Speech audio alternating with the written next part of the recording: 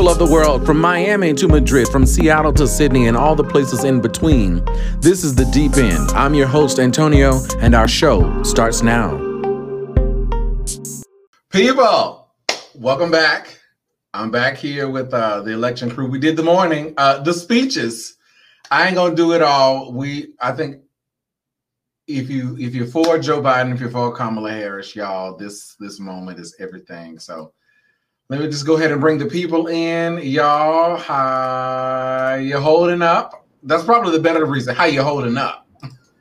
The tears. I don't openly talk about crying because I'm one of those type of folks where I say real thugs cry alone. And I got a punching pillow in my house that I just punch and just take my anger out. But I've literally had to stop myself from crying. I have no makeup on, y'all. I normally have my face beat. I just haven't had it. And this was a no makeup day. It was a wrap. Like my poor eyebrows. I was just sitting here looking at them. I was like, I'm gonna stop scooping ice cream for 2 seconds. But wait, what flavor you eating? That's what I want to know. Neapolitan. I think for me, it's one of those moments. Like, I think I'm very future seeing. And what's so important for this moment is that for the next generation, or for my little cousins that are like 11 or so, this is going to be normal. Them seeing a Black president is normal. Them seeing now a Black woman as a vice president is normal. Them seeing women run for, president is normal. Like, these are the things where we look back like, child, this is monumental. And for them, they like, what you mean? My president always been Black. Yeah. My president has always been a Black woman. And now they're going to be like, well, why don't I have a white? It's just like, this moment is so full. And I didn't get why Van was I understood why Van was crying earlier, but in this moment she was talking and I was just like, it's so impactful. And then when she went during her moment, said, get my nieces, y'all come here, stand right here in front of me. I'm just looking at them and they looking at her like, Deshan, don't. Listen, I broke, because did you see how them little girls held that flag and they did this? And it was just so important. Them little Black girls with these little ball pom-poms on their head that was the signature church hairdo on a Sunday was like this. Looking at her like she was a superhero. Cause she was. She is. She strolled out there. She strolled out there better than Olivia Pope. Okay. I want money. I want money. She voted on what color suit she was gonna wear, and I said she gonna wear white. And I had to, and this is why I went with my shirt. I was like, do I go with my Black women have always been magic, or do I go with a Delta shirt? Because we were there in 1913 in our whites. My 22 founders were there, marching, strolling, stepping for our right to have a vote, for our right to be heard, our right to be spoken, to speak and be spoken to correctly and not be interrupted. And for her to come out there with her suffragette white, I was like, oh. It was a moment. I mean, and if you truly understand it, right, taking it back, it started in white. It will end and it will begin again. Let's say that it started and it'll begin again in this moment. But and I don't think and if you don't know history,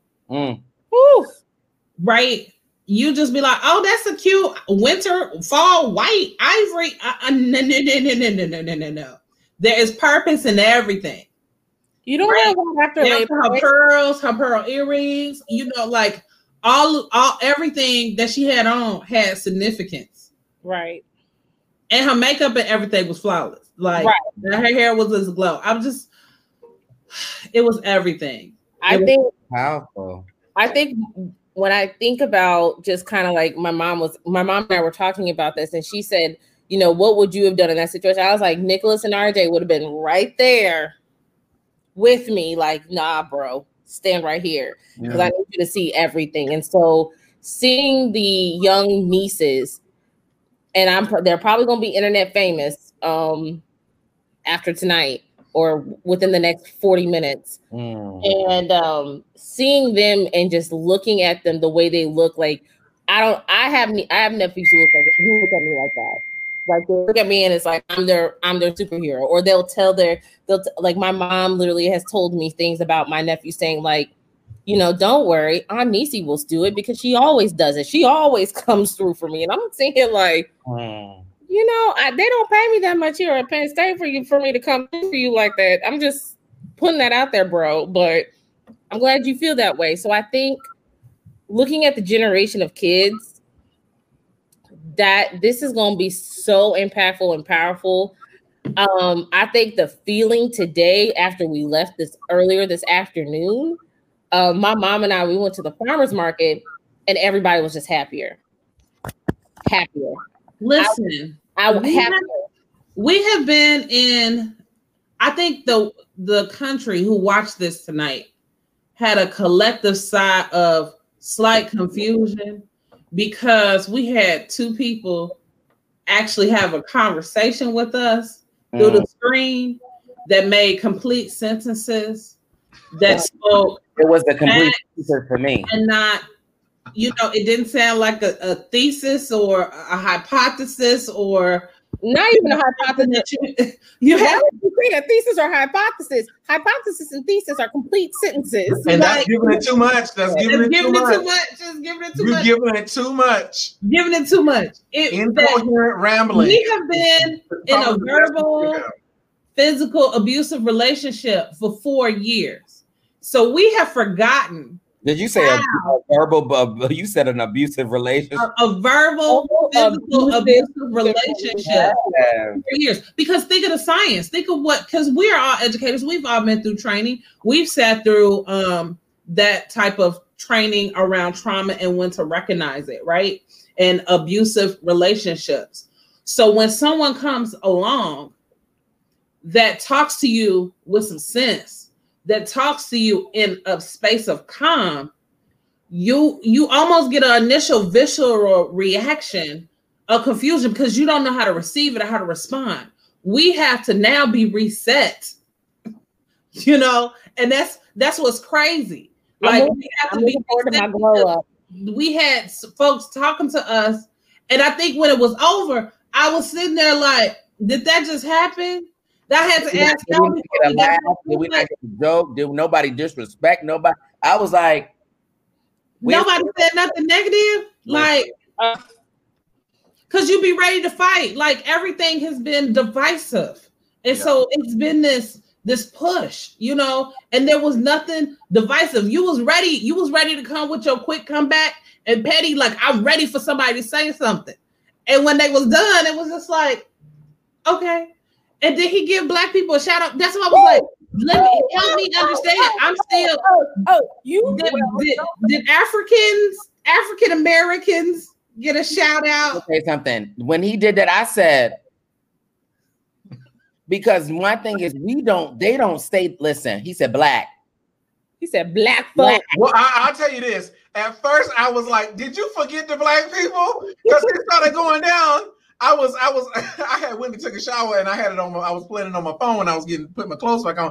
I was like, did you forget the Black people? By the time I had walked to the living room, he had did a whole moment. And I was like, oh, Joe, you remember. Okay, you said Black people. He gave them their own segment. He gave Black people their own segment. He spoke to the point. He says, this campaign is just important to me. We're going to talk about Kamala and what when he did that, I said, he said, and the Black people, because I gotta rewatch it because my mind, again, we've been in an abusive relationship, y'all. I was like, did he say our name? He said our name, yo. I sound country. I was sitting here firing myself and my mom some catfish, and look, it was on sale. But when he sat there and said that, I was like, wait a minute. And then it made me think about South Carolina Representative Uncle Jim Clyburn, who's literally shouting on TV, yelling at all of us like, nah, player. Did you see him earlier today? Yes, I did. Yes, I did. He set the tone for he said that's and for people who don't understand politics, the whip's job is to get the people together so that the majority leader, the president, and the VP don't have to. And Clyburn's, his whipping is the same thing that the Republican whip has done too. You just don't see the Republican whip out there as much. But that's their job, is to get the party in line, to get the people in line. And it was like, we gonna do it. I think, but I also think that like before we got on, Jim Clyburn was talking about him and meeting John Lewis in the 60s when they founded SNCC. And my heart was like, yeah, sir. Like, I will tell you this.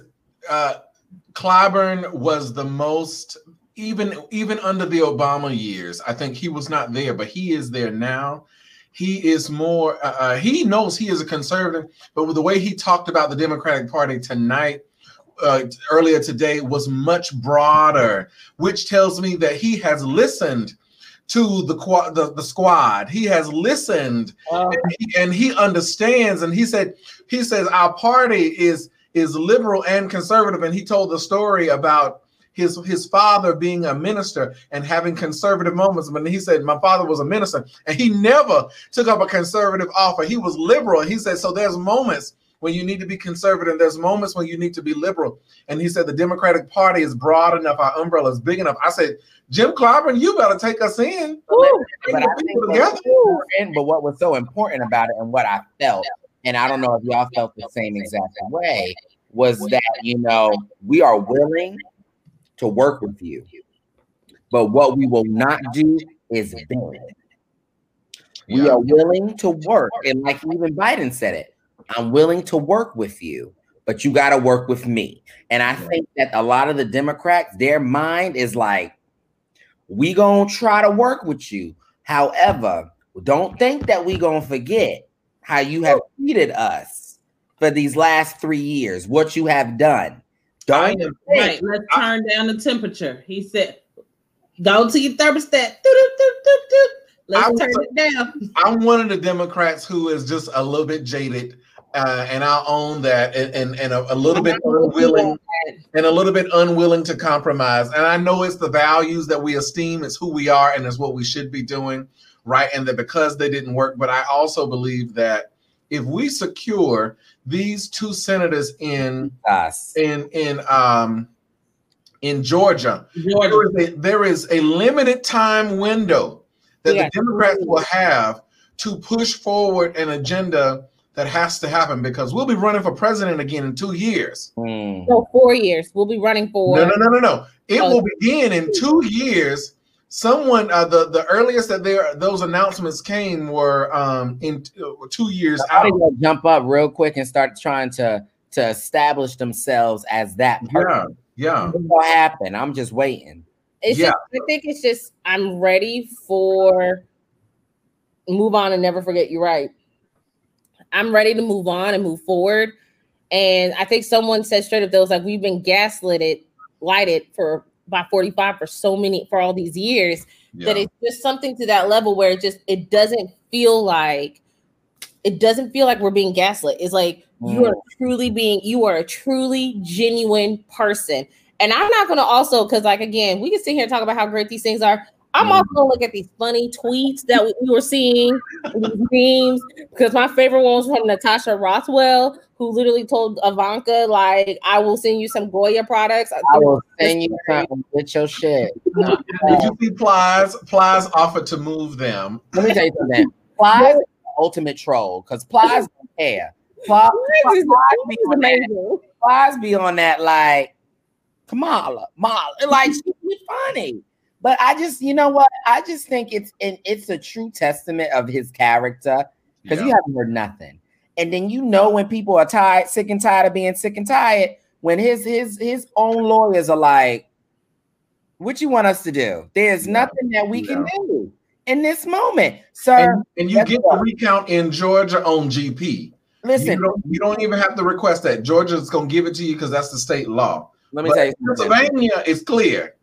When Philly got finished speaking, it's a wrap. But what the gag is, the real gag is that what you gonna say? If Democratic control, baby. Georgia got everybody Republican. This state, everybody Republican. Side note, I need somebody to get Rick Santorum off the television. Exactly. I am tired of him talking. He did good earlier because I said, okay, we're moving forward. And then what did he do real quick? Doom. I said, there you go. There you go, Rick. Oh, see, I missed it because, we had Rick Santorum on campus a few years ago after our Milo implosion. After everybody's Milo implosion. Yeah, Well, and the trauma of, and this is what I'm talking about because I have seen it firsthand. We had 200 folks show up to our campus with red hats, taunting and just throwing everything at our students. That I had to use my body to protect one of my students from 200 people. Okay, like the stuff that has been able to go on.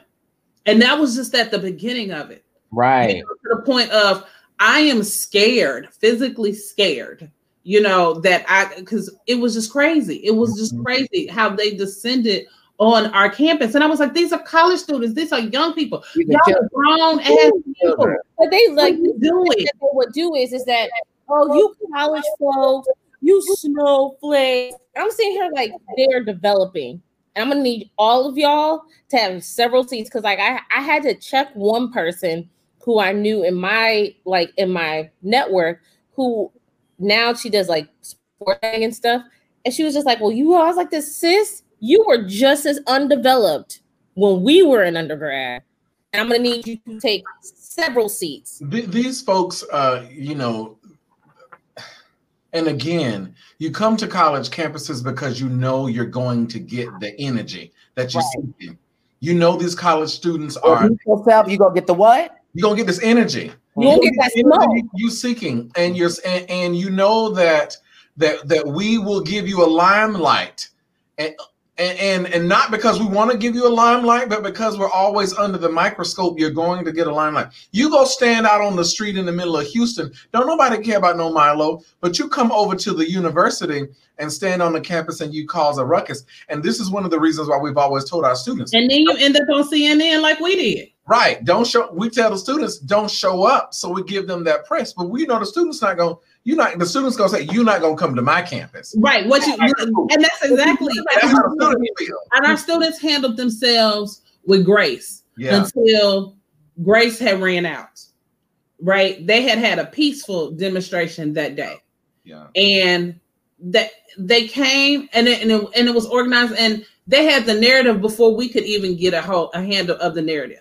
And fast forward 4 years later, when we see a bus almost ran off the road in Texas. Right. And that triggered me back to that day where I was standing in our quad by ourselves because our system was so overloaded with folks on campus that I couldn't get a call out to get public safety and staff. It was just me and one other and a grad. And I'm like, I'm in a quad with a handful of our students and there are 50 red hats over here in my face and in our students' face.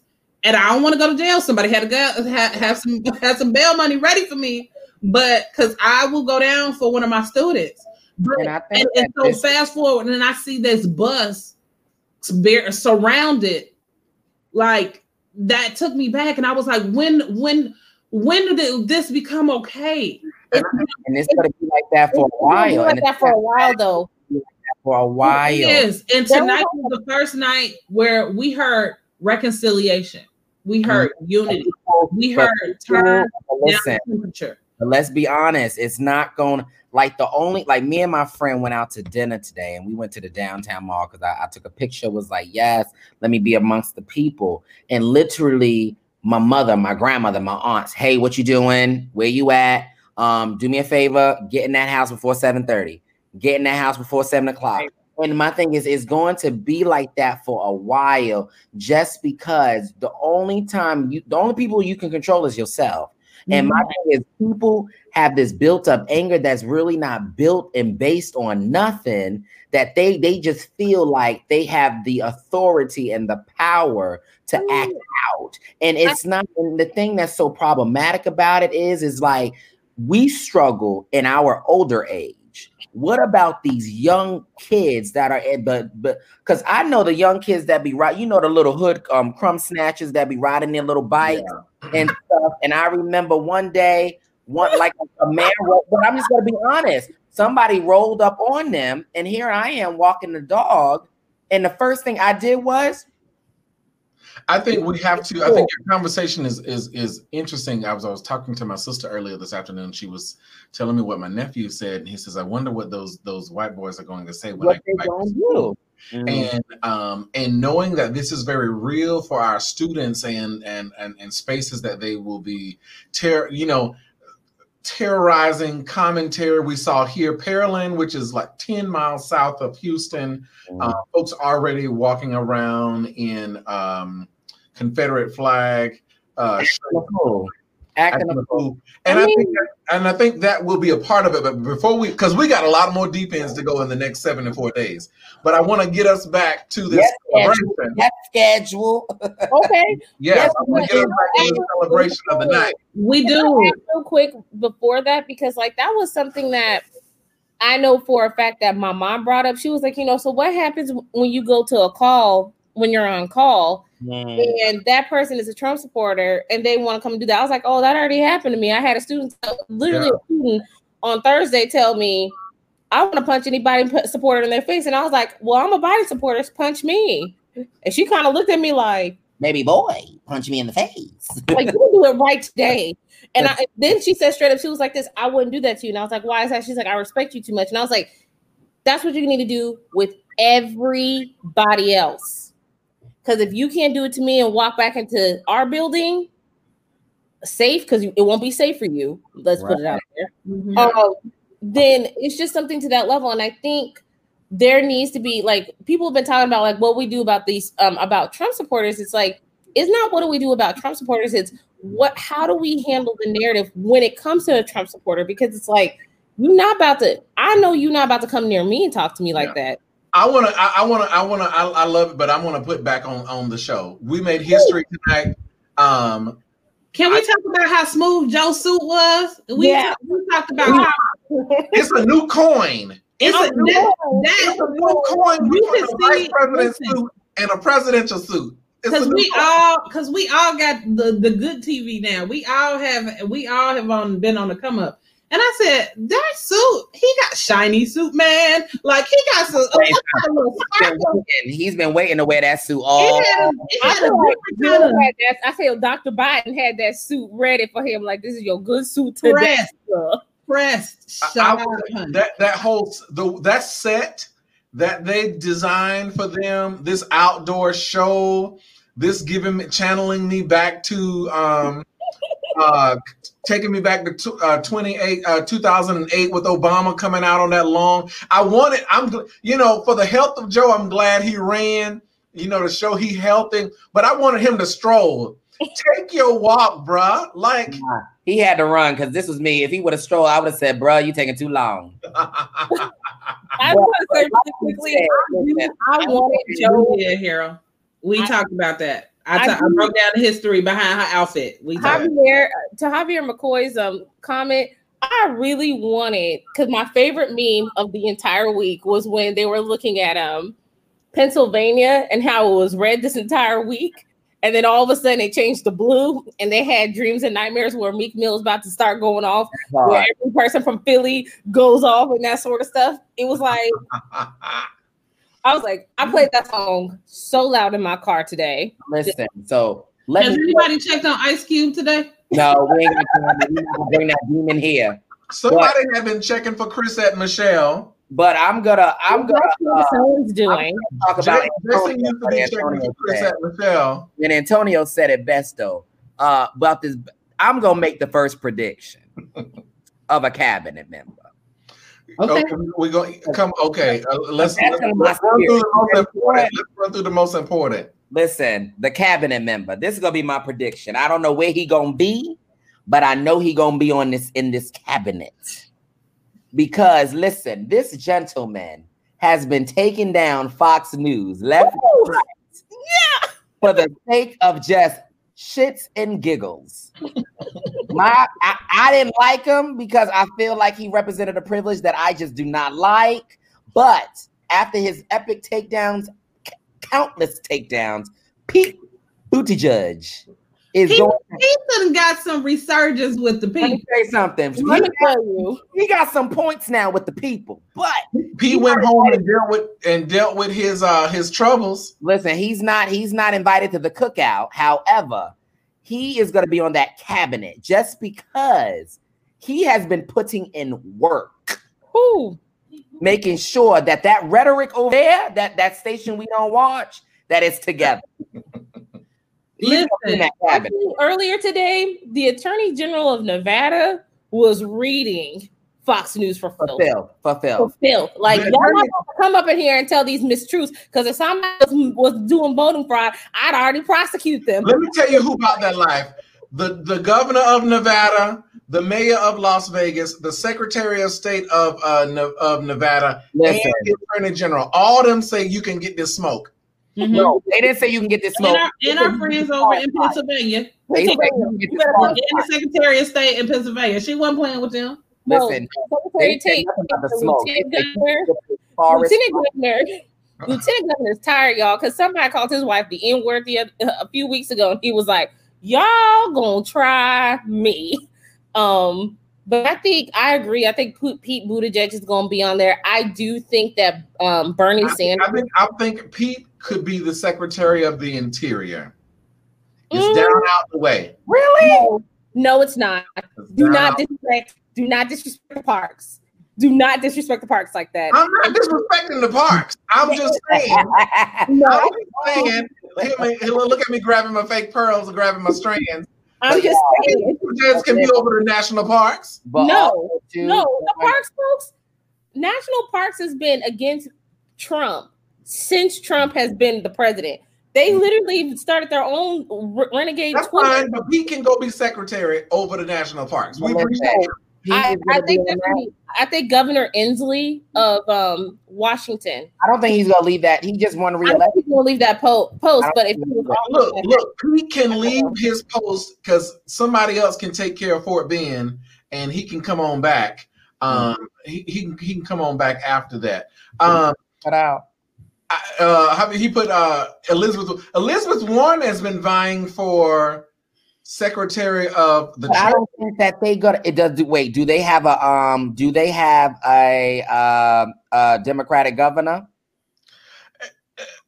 I will say this: too many of these senators don't need to leave. Right, and that's what I'm saying. Now, if they got a Democratic governor, I can see it possibly because at least the governor can appoint someone. But if they got a Republican governor, the Republican Massachusetts, huh? Yeah, she's in Massachusetts, right? Where Elizabeth Warren? Is she in Massachusetts? Yeah. Mm-hmm. Yeah. I think Massachusetts does have a Democratic governor. So it could work for her. It could work. But again, listen, we know we also sending boxes to Betsy's house.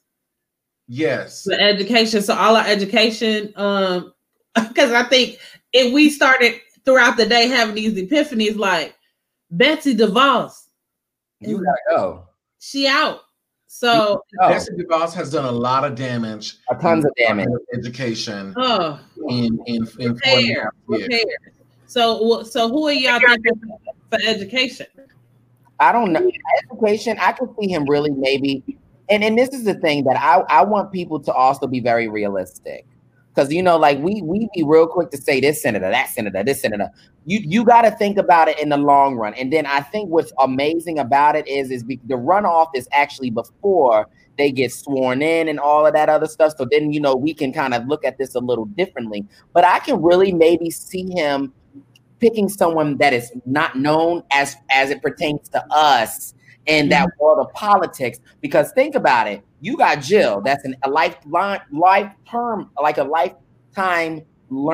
educator. So I can see him tapping to her to say, "Hey, what are some? Who are those those theorists? Who are those people? And bringing somebody that you might not ever had. So be like, oh. I'm so excited about the idea of, and then he talked about, he said, y'all know, I'm Jill's husband. I'm Jill's husband. I'm Jill's, centering. Right when we talk about and that was so beautiful. Yeah. And I was like, that was an equity moment. We seeing love again in the White House, y'all. And Jill's outfit her dress was beautiful. She gave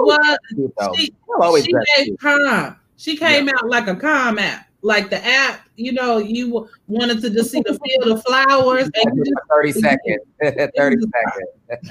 I think for education, now I'm going to say this because the education folks was really divided on Arne Duncan. I'm down for Arne Duncan. But everybody wasn't down for Arne. I know a lot of people weren't down for Arne because of the stuff that he did in Chicago. And I'm not rooting for him. Arne Duncan was a superintendent. And so I think if you go and get a major superintendent, that could be an option. Or he might go get a policy person from one of these think tanks who, and let's be clear, this could be a pull out from the California schools who have really been on the forefront of trying to push equity in education. So, oh my gosh! I think that is definitely possible, but I also think maybe possibly the new DC chancellor, who was the former superintendent of Indianapolis schools and is a Black man. I think I forgot his name off the top of my head, but like he could probably, like, it could be someone like him.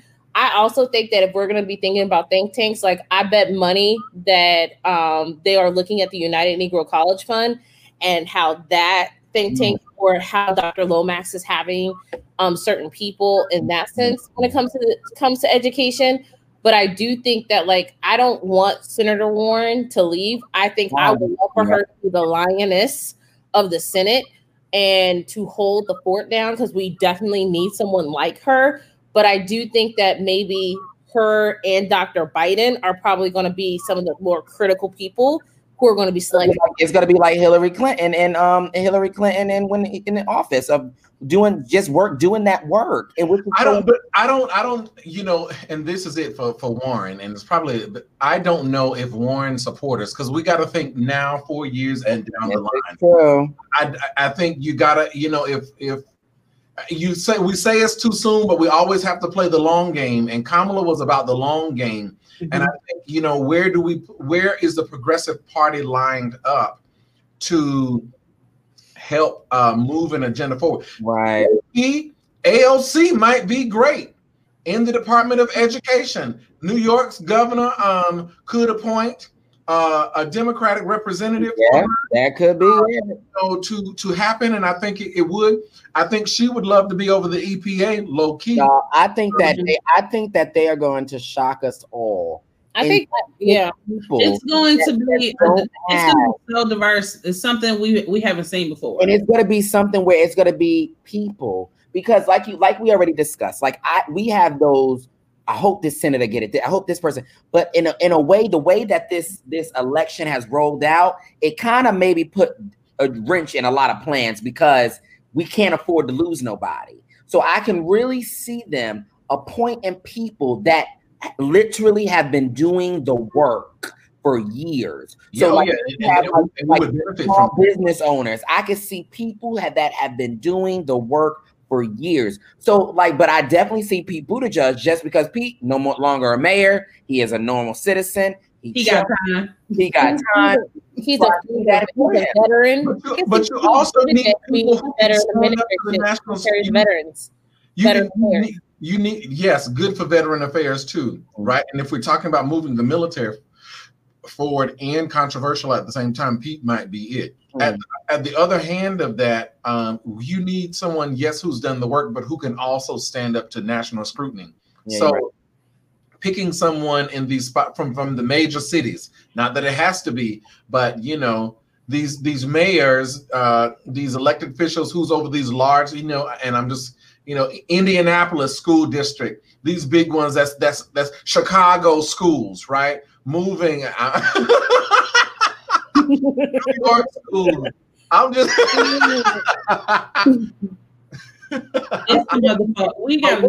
What about y'all thoughts though? Because I'm just curious. Because as we are getting rid of Barbar, Attorney General Barbar, who do y'all think can be the leading lawyer? I think Val Demings. Val Demings is the. Val Demings. You think so? Val Demings is the person who led the impeachment trial for that team. That she did. He's a former police chief of Orlando, Florida. If we're talking about someone who can be the top cop, Val Demings has not problematic, So again, and it's going to be, people that's a name that has when we look at the honorable mention list of folks who we look to, and something I just thought about, y'all, Fauci is safe. He is safe. Well, he may not have a job in the next 74 days, but he'll have another job. Right. He'll get something else. Like, and if he wants to let him go, JoJo already said Monday, I'm starting on this COVID situation on Monday.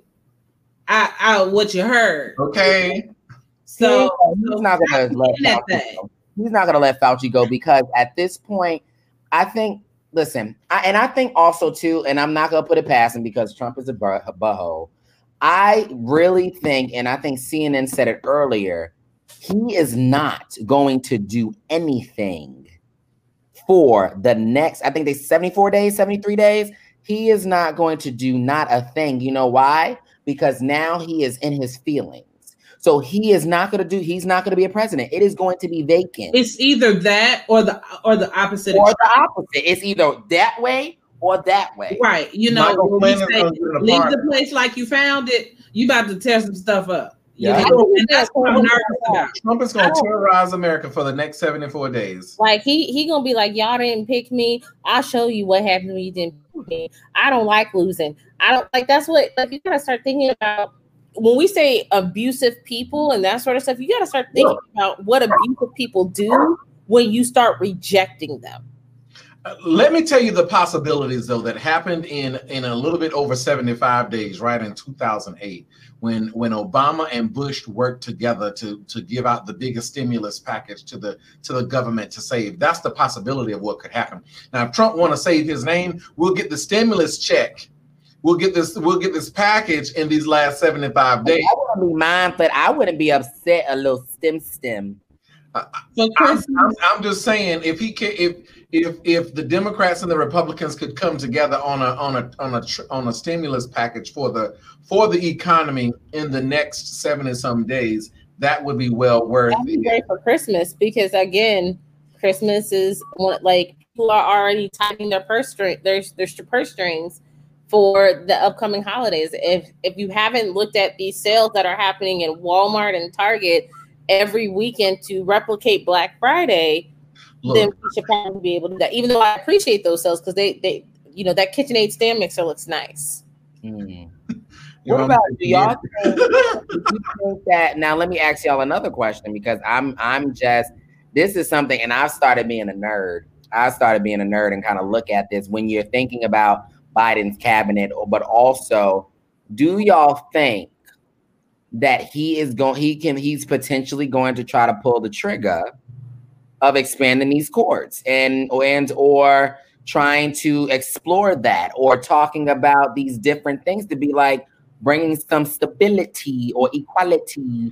I think he's going to hold his cards close to until after January 5th. And I think early things are announced in January 5th. Then I think he's probably going to go off and say that because if he knows that if he has a 50-50 and the deciding vote is his VP, then that's it. That's it. So I would hope that they don't talk about it. And I know for a fact that media is going to probably pull that out and try to talk about it constantly. But I think honestly, we need to start thinking about some of these folks and who they are and what they are. Because again, I don't understand why Dr. Ben Carson is the Secretary of HUD. They have talked about that's the one that's like way, he said not the interior. That's the one. Remember, because designated survivor. Get out. Get out already. Get out. He was over HUD. I mean, look, the public housing crisis in America is crucial right now, and we need someone who understands it and has been on the ground. For the Secretary of HUD, we need someone. I think for someone for the Secretary of HUD, even though I don't want her to lose her post, but I think Representative Katie Porter of Orange County. I love Katie Porter. I'm a Katie Porter stan with her whiteboard and her reading the filth of everyone. I love Katie Porter. But I think that she would be amazing. Like, it'd be great to see her on the cabinet. And on top of that, we would know that Governor Newsom would probably replace her with a Democrat. And I'm going to gag y'all real quick, though. I'm going to say, too, and y'all heard it here first, Biden is going to put a Republican in a cabinet seat. But other presidents have done that too. You know that. And you know what's going to be? You know what's who going to be? John Kasich. Yeah, we said that this morning. You know what? We said that this morning. Look, I'm trying to replay some news. Look, John Kasich, I'll do you. Already know that's in the I'll do you one better. John Kasich and the current governor of Ohio both might get offers to join the cabinet because the current governor of Ohio, while he has been a supporter of Trump, has been really moderate. Now, I don't like some of his policies. He has been tougher on crime and tougher on sentences. He's really started to wage a war on drugs in Ohio. But Gretch, though. I want Big Gretch. I don't want Big Gretch yet. I want Big Gretch.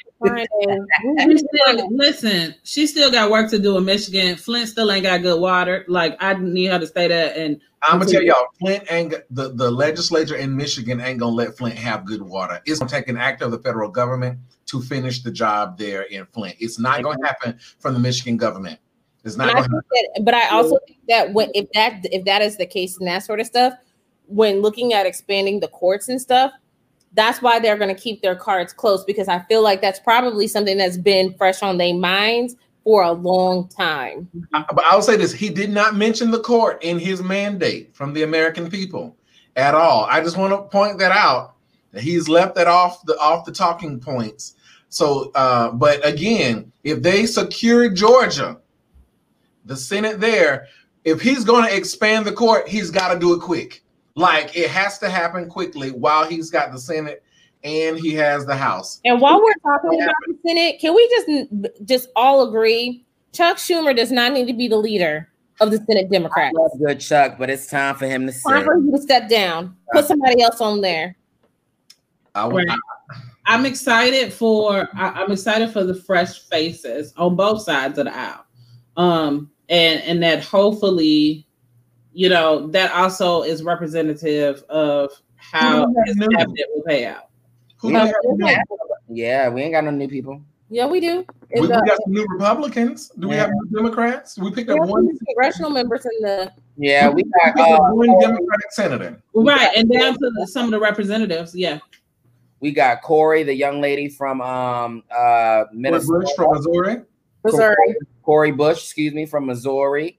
You got the young lady that's non-binary from Oklahoma. That's in the state legislator in Oklahoma. That was state? I thought she made it to the House. That's the state legislator. The two New York brothers are in the Senate, are in the Ricky Torres. Dang, I was excited. For her. That's state, but that's still good. Give her some time. Give her some time. Dang, that's it. But that's all right. She gonna be good. Yeah. It's gonna be. I'm excited. It's gonna be a whirlwind of just. They're probably gonna present people that we're gonna be like, who that? Why? And that's fine. And and sometimes that's fine. I like plan. I think that the way they're gonna roll stuff out is gonna be so strategic. But once again, he's staying on to his message. The first priority is getting this virus in order. All of that other stuff can wait. We go get it together. But our first priority is making sure this COVID virus gets in order. Right. Because here's the thing I keep trying to understand what people miss. If nobody's alive, who are you leading? Because we are going to be dead because of corona. So no wrong. right? I mean, at the end of the day, that's the truth, you know, and that we have seen it.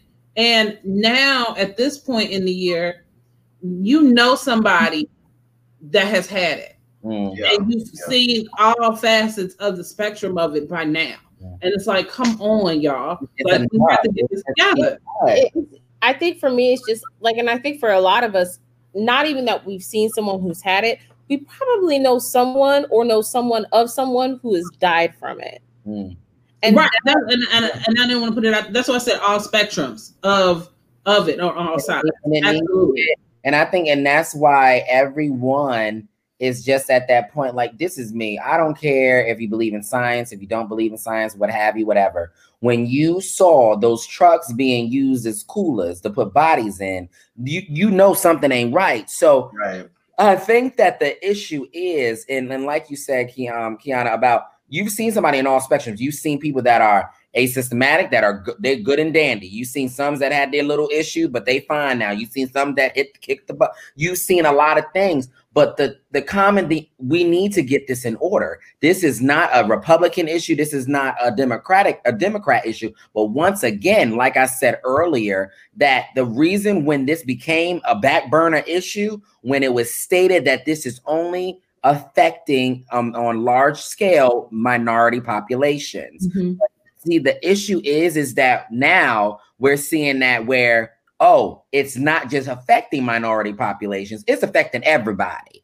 And see, Black folks is staying their behinds in the house for the most part. They're like, we're not about to rock with it. I ain't going out nowhere. I'm making a bubble. We keeping this bubble. If you go outside the bubble, you go be in the corner. But see, the thing is like he said, is this should be the priority. This needs to be priority. And if Trump is actually pretty smart, and if he wants to go out with a bang, but also make it seem like he is the savior, he would literally flip a switch and say, let's look at this virus. Let's put some things in, so he can say, well, I started it and I did this. See, he's dealing with his third pandemic. And this man is so self-consumed. He will spend the next 74 days trying to litigate this election. It's about him. Right. Because he ain't even said nothing about his chief of staff that just went down with it. And you had no words for the brother.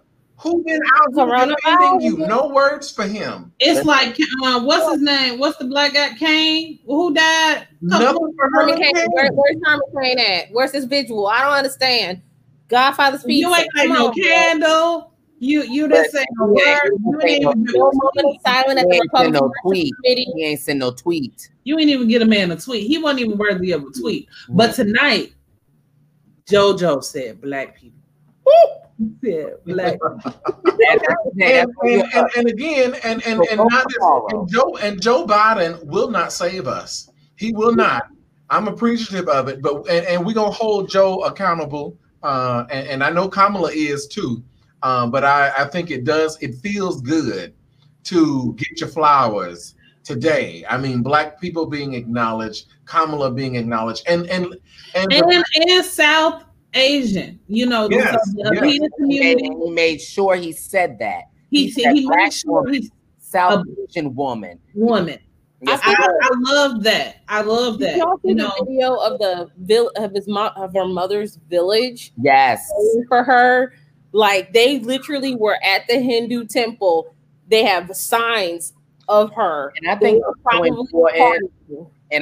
so important, and if y'all saw the little video that they shared on Twitter, that video was phenomenal, very graphic. I love it. Yeah. And I think what makes it so it's so nice, and it makes it amazing, because just as happy and thrilled black women are, black people are, the South Asian population is just as happy. I think was interesting. Like I was watching like little clips on YouTube when she's like cooking and she's with that comedian actor or even Mindy Kaling. And it's just so funny. Mindy is funny when she says certain words and they like, oh, you for real? And she's like, what, you thought this was a joke? So, and don't you just love it how you can have a cultural moment with somebody and both of y'all like, oh, you speaking like I. And then let me really get you all. The difference is the difference between certain people that celebrate their heritage and culture versus people that decline it is that she's embracing that she's different. She's embracing that I'm a Black woman and I'm an Indian Bobby woman. Jindal. Unlike Nikki Haley, that's going to change her whole entire name and saying that she's from Clemson or Columbia when she's from darn Denmark. But see, that's neither here nor there. Whose dad walks around. Listen, I'm still to this day will never forgive Nikki Haley because her name is first of all not even Nikki. Still mad. No, I'm mad. Sold out her culture to the Republican Party, and it's so terrible. Not even just her, but Bobby Jindal. Like y'all had. We can't forget Bobby. Thank you for bringing up Bobby Jindal. Bobby Jindal what he did to Louisiana because the homeboy who came in, we was like, "Yo, we gotta cancel Louisiana football if we don't pay these bills. So y'all need to make sure this passes." Louisiana canceled Bobby Jindal. Yep. Louisiana canceled him and say, "Brother, you done." So appreciate y'all. I would just say this, if you got to lose who you are to get to where you want, it's not worth it. It ain't worth it. Because Nikki Haley changed her name to Nikki, and I think her real name is like something. But then the thing is, and I think what's so sad about it is because there was a time, and I would admit it, as problematic as I thought Nikki, well, not even really problematic, just because she don't really do nothing. I actually was saying, you know what? She gonna have a very bright future. And she does. Nikki, I can't say her Indian last name is Haley. She has a very, very bright future. But the thing that I think is so disheartening is because not one time do you see her show her parents. Not one time do you see her celebrate her culture. But what she does is she only celebrates her family as it is now. Because her children are more on the lighter skin tone that can pass. And I just think it's such a missed opportunity because once again, as you have Kamala using this platform to say Black women, South Asian women, you could have that same exact platform. However, you want to not hide that because you're. Let me give you Nikki Haley's strategy because this sister, and I'm gonna call her a sister, she has been smart. Now she has aligned with Trump on some things. She took these last 2 years to try to distance herself. She did not buy into all of it. She didn't buy into all of his rhetoric. She has a little bit of clout with Black folks in South Carolina. We're not even gonna say that because the Black folks in South Carolina don't like her. They don't like her, but they will work with her. And let me tell you, the HBCUs in South Carolina work with her, and I'm gonna spill all the tea. South Carolina State will work with her because they remember the conversation that she had when it came to funding. I'm just saying. Well, we needed money, so we gonna kiss somebody's ass for some coin. But I will say this: Jim Clyburn told her what she was gonna do and how she was gonna move on. I feel like Jim Clyburn is probably very. I mean, I want to call him the master splinter of this whole entire stuff because he be going around telling folks, look, or like who's the character for Doctor Strange who was like telling everybody what to do. Tilda Swinton's character. Yeah, you're right. I see you. Yeah, but the one. It's just something to that level where I'm like, you're seeing this stuff, and I think also on top of that because like I think I saw someone posted, either it was you, Dayshan, or Antonio, where it was like, "Where's Maxine Waters?" I was like, she's probably crying right now. She sent her tweet. She did. Maxine got to keep her role on the committee that she's over. She got to retain that, because it was one of the oversight committees. We need Maxine. She's over the finance. I think it's the finance. Yeah, big banks. Maxine calling the people to the carpet. You know what I'm saying? So yeah, I'm just so thankful. I think that this was just a moment, and I think that this was around the same time with when Obama got elected, was because Hurricane Katrina devastated like the whole city of New Orleans, and I think after this moment, like when he got elected, everybody was just so hopeful. And even though we knew he was going to deal with BS, we already knew this. We knew his family was. We knew that they was going to persecute him no matter what. But at the end of the day, we was like, you know what? God would not put you in this situation if he knew you was not able to handle it. So even what Kamala is that we already like black folks is this right now. We like, thank you, God. We feel light. I went out, got my dinner. I was sitting outside. I was like, I don't need no mask. I'm good. I was just felt so, but then I put it back on because I was scared. But you know, I was felt so light. But see, the thing is, it's like tomorrow, I already know, and I got my mind prepared, and I already said it. Any forms of disrespect, you getting blocked, you getting unfriended, because we're not gonna have that. And we already know Fox News is gonna say something crazy, but then she already knows, and she already knows that she's like, I'm gonna be strong because I have to be strong for a people more than one people. And Michelle said that framework and has been able to unpack that with her podcast. Yeah, you know, and that's where my fear comes in, is because like we've talked about 45, his ability to tweet for 4 years unrelentlessly. Gave permission and clearance for Americans to be their ugliest selves, you know, and to give them not only internet courage, but some in-person courage. And what I need to have happen for us is that Kamala must be protected, and Black women need to be protected. These angels from Africa. And we have been ringing the alarm for a long time about protecting Black women. And she needs to be haven't done it before. This is the time to do that now. Protect it at all costs. And that means for Black men, because my thing is Black men are the most problematic about their sayings, because the first thing they would say is why she's married to a white man or not a Black man. People saying like, I'm so sick and tired of hearing she's not Black, when it's like her daddy is Jamaican, he is Black, her mom is South Asian, she is these two things. And so like you said, it's important for us to protect Black women, but it's more important for Black men, but then also Black women, because Black women can get in their bags as well. Us as Black people need to start protecting our own. More than anything, Kamala knows who she is. She knows who she is. And that's the most important. She knows who she is. And I think that when you have that knowledge, you go into it with perspective. Michelle Obama, she knew who she was. So she already knew that for the next 4-8 years that she is going to have to be Michelle Obama, not Shelly Shell. She already knew this. And so we already know Kamala is what she's been showing us. That is her. And it's good because we ain't seen Mala. Mm-hmm. And she's been on a different side. She was been on a different side of the yard than Michelle was. Right. You know, because she has been in the room and she's playing the game. This has been a long game, you know, all along.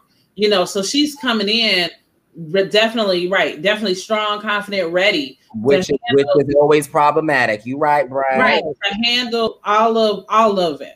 You know, it's those who now, because we are getting our energy because we're coming through. And for those of, okay, this is our go time. If we are going to take advantage of the time, this is the time to take advantage of it. And we have to be protected to be able to do our business along the way.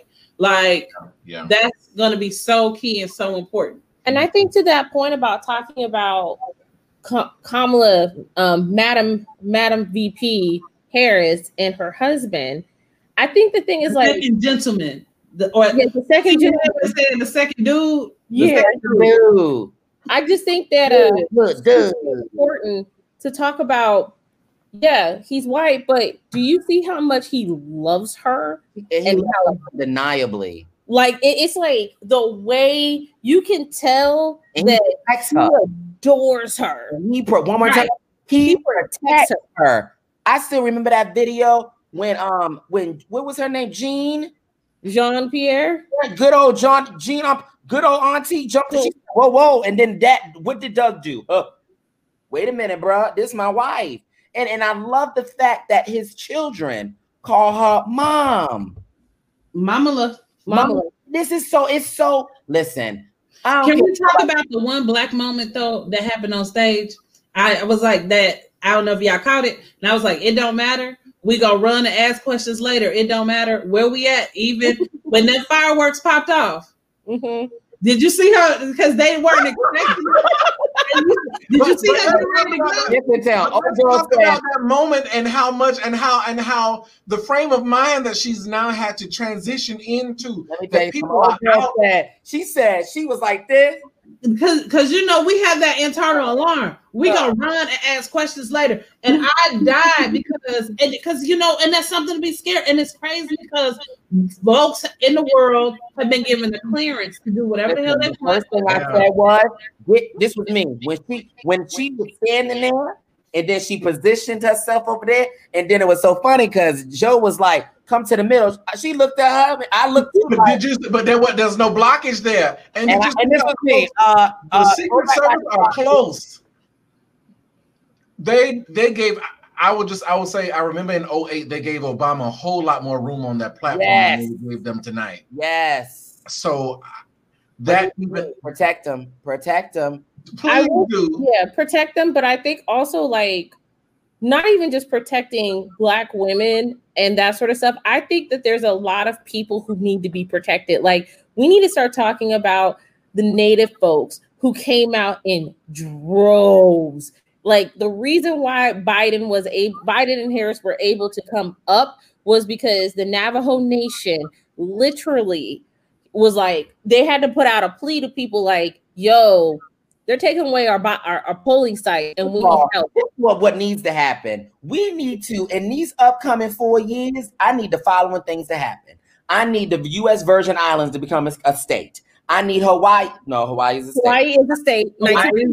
Okay. I need DC. It's a state. We got those electoral votes. Listen, but I just need these things to start looking a little differently. Because, and then especially because we don't talk about that enough, like you just brought up, we need to recognize and honor our Native American brothers and sisters. My thing is that when you do your history, and Letitia, you know, when you do your history and you see where they were to where they are now, it is appalling. And the thing is that we need to start seeing these safeguards to preserve them and to make sure that they get the respect that they need. Do they need representation? Yes, they darn well do. Yes, they have some as far as people that ran. However, there needs to literally be a one-off. Just like the U.S. Virgin Islands, it needs to be a one-off because that is just so important. The Virgin Islands, Puerto Rico. That's what I was just going to say. Puerto Rico, Samoa, and Guam. Yeah. All these places. All the protectorates need to be. We put them out, so why not give them a voice? But I also think to that point, though, like when you're thinking about that, the Bureau of Indian Affairs. So the thing about it is why I know so much about Native American stuff is that my family is Muskogee Creek. Like my great grandfather, Thomas Adams, I'll send the link in the group, was a chief and was a chief of the Muskogee Creek Nation and was a lawyer, was a lot of things. And so like what I think that probably needs to happen is, especially for the fact that we always talk about the Cherokee Nation, and this could be another talk because it is Native American History Month. That's what November is. With Wilma Mankiller, because that was the thing about the $20 bill, because that's the first thing I want, is I was like, I want Harriet Tubman on the $20 bill. Like, can we talk about that? I don't want Jackson. It should have happened a long time ago, but then you had Trumpy Umpy getting all mad and he messed up our production. It was supposed to happen already. I don't know. I've been thinking about who would be our Secretary of Treasury because it's going to be Elizabeth Warren. It's going to be. And then I'm so sorry. Side note, and what I need to happen too, because people disrespectful, I need that official portrait of Michelle and Barack to be on this to come on out, because the disrespect that it's not gonna come out. It's not gonna hang in a Trump White House. No, it's not gonna hang in a Trump. It will hang January 21st. January 21st is probably going to I think not even January 21st. I think it's January. Where is it right now? Nowhere. Never did it. They broke tradition and not doing the unveiling for Trump and Michelle Obama. Then why would Obama want his picture to hang? I know this Right. is Michelle was like, she didn't want the gift when they first showed up to the house. However, did you see how she passed that gift along to her assistant from day one? It was just a blatant disrespect for me. It's been the continued disrespect for me. Somebody throw something else in there. To Adriana's point, I think before we even talk about who's going to be on this cabinet, they are going to wait to see what happens in Georgia. Yeah. That's happening in Georgia. Nothing's happening until Georgia comes. Look, if you in Georgia, the folks in Georgia, if you didn't vote in this last election, you have time now to register. You can redeem yourself. You have time to register as a Georgia citizen. You also have time in December to vote early for the January 5th runoff election. My mom's getting her ballot soon because I already sat there and was like, also Georgia, don't y'all sit at home. Get out. We talked this morning about the grassroots organizing that has to occur. You do not have to wait until January 5th when that information comes out, even if you ain't voted no time before. These Senate races were both, again, there were 4 candidates in one of them, right? And so if there were not 4, there would have been a winner. Yeah. It would have been a winner, and hopefully it would have went Democratic. That's the hope. But for whatever it is, Georgians, if y'all come on out now for this, we can take back the Senate. Now, Georgia, we were depending on y'all for this. Really quick. Spotlight is really on y'all right now. And they can stay. And I think we talked about Nevada. Listen, but you know what I think though? I think that they are running on a high because I think what was so impactful about this Georgia turning blue, if it didn't turn blue, it would have been a deterrent. Because people would have been like, dang, still, it's not good enough. I think when they realize that, so you trying to tell me it came down to Cobb and Fulton? So that's when they're like, so we actually can make a difference. Listen, when I think, and I saw the little video by Stacey Abrams, these two, John Ossoff, I don't really know. I'm always he's not my cup of tea, but he's better than Purdue. However, Reverend Warnock, he's about to. I'm gonna claim it because from Martin Luther King's church. Let's send to him one more time. Go give us a breakdown, Antonio. From Ebenezer, right? So we're talking about carrying and I think he's from good stock. You're right. Like every candidate has to have. You've got the right credentials. You're carrying King's legacy from Ebenezer with you. I think to Adriana's point, if Biden is thinking, I think when you think about the state of Massachusetts is heavily blue and Kennedy country, kind of still. Them folks are going to tell that governor who they want. And I'm so surprised that Kennedy, that young man, wasn't he running for? Didn't he? Yeah. He didn't have it. He don't have. He ain't got the je ne sais quoi. He ain't got the Kennedy spark. He ain't got the Kennedy spark. He ain't got that. Let him cook a little while longer. State level. He's good for the local state level. Let him cook a little while longer. He's not ready for. We'll see somebody come from. We'll see somebody rise. I mean, the thing about it is that we still got Carolyn Kennedy, who's probably just enjoying retirement and not being in the spotlight. She might come out of the water. Let me throw something controversial out here. I knew you was about to go there. Go ahead, Antonio. Is Andrew Gillum coming back? He looked slow and steady. They saying you looked and never came. You saw what I did. You got to do that. Listen, so he did his little interview, but I'll give him a partial honorable mention. No, because he was doing a little work. He's been doing his penance. I think sure that he did. He's been doing his little part. Go ahead, Ken. Go ahead, Letitia. I think he needs to take his time. Like, yes, you did your thing, you did your interview, you did all those things, but I think that is I don't think he's. I don't think Just he's necessarily ready. go ahead and say, go ahead. He's not ready. You know, Listen, I think I even in a respectful pause. And also too, we gonna be very honest in the fact and with our statement right now. We gonna be very honest. I'm so sorry, someone was calling me, and I think that we need to be very honest with the people because you know why? This is the deep end. We need to be honest with the people. Wade in the deep end. So, you know. I think, and I'm gonna be very transparent. When Andrew Gillum was running for governor, I supported Andrew Gillum running for governor because he was running against a person that I thought was a fool, that was a clown, that was not prepared. Also, too, like many other Black people, I was rooting for him because he was the Black man trying to make history. However, he was not ready to run for governor because mentally he wasn't there. He should have stayed in Tallahassee doing the mayoral work that he was doing because he was doing a good job. He should have waited. But as they say, when the time comes, you just put your hand in the cap. Andrew Gillum mentally, physically, and emotionally is still not there. He's not there. And what he's smart about. And the work that he's doing right now, slow and steady. He needs to continue on that because see, the way that because he hired Olivia Pope's team, because the way that they did this little tour, it was very strategic. Went to rehab, did some prayers, staying with my wife. I'm acknowledging this. I'm going to be this. I am that. Very, very strategic. However, from this point forward, he needs to be very careful what he does because at the end of the day, what a lot of people are not going to like was one, you stepped out on your wife.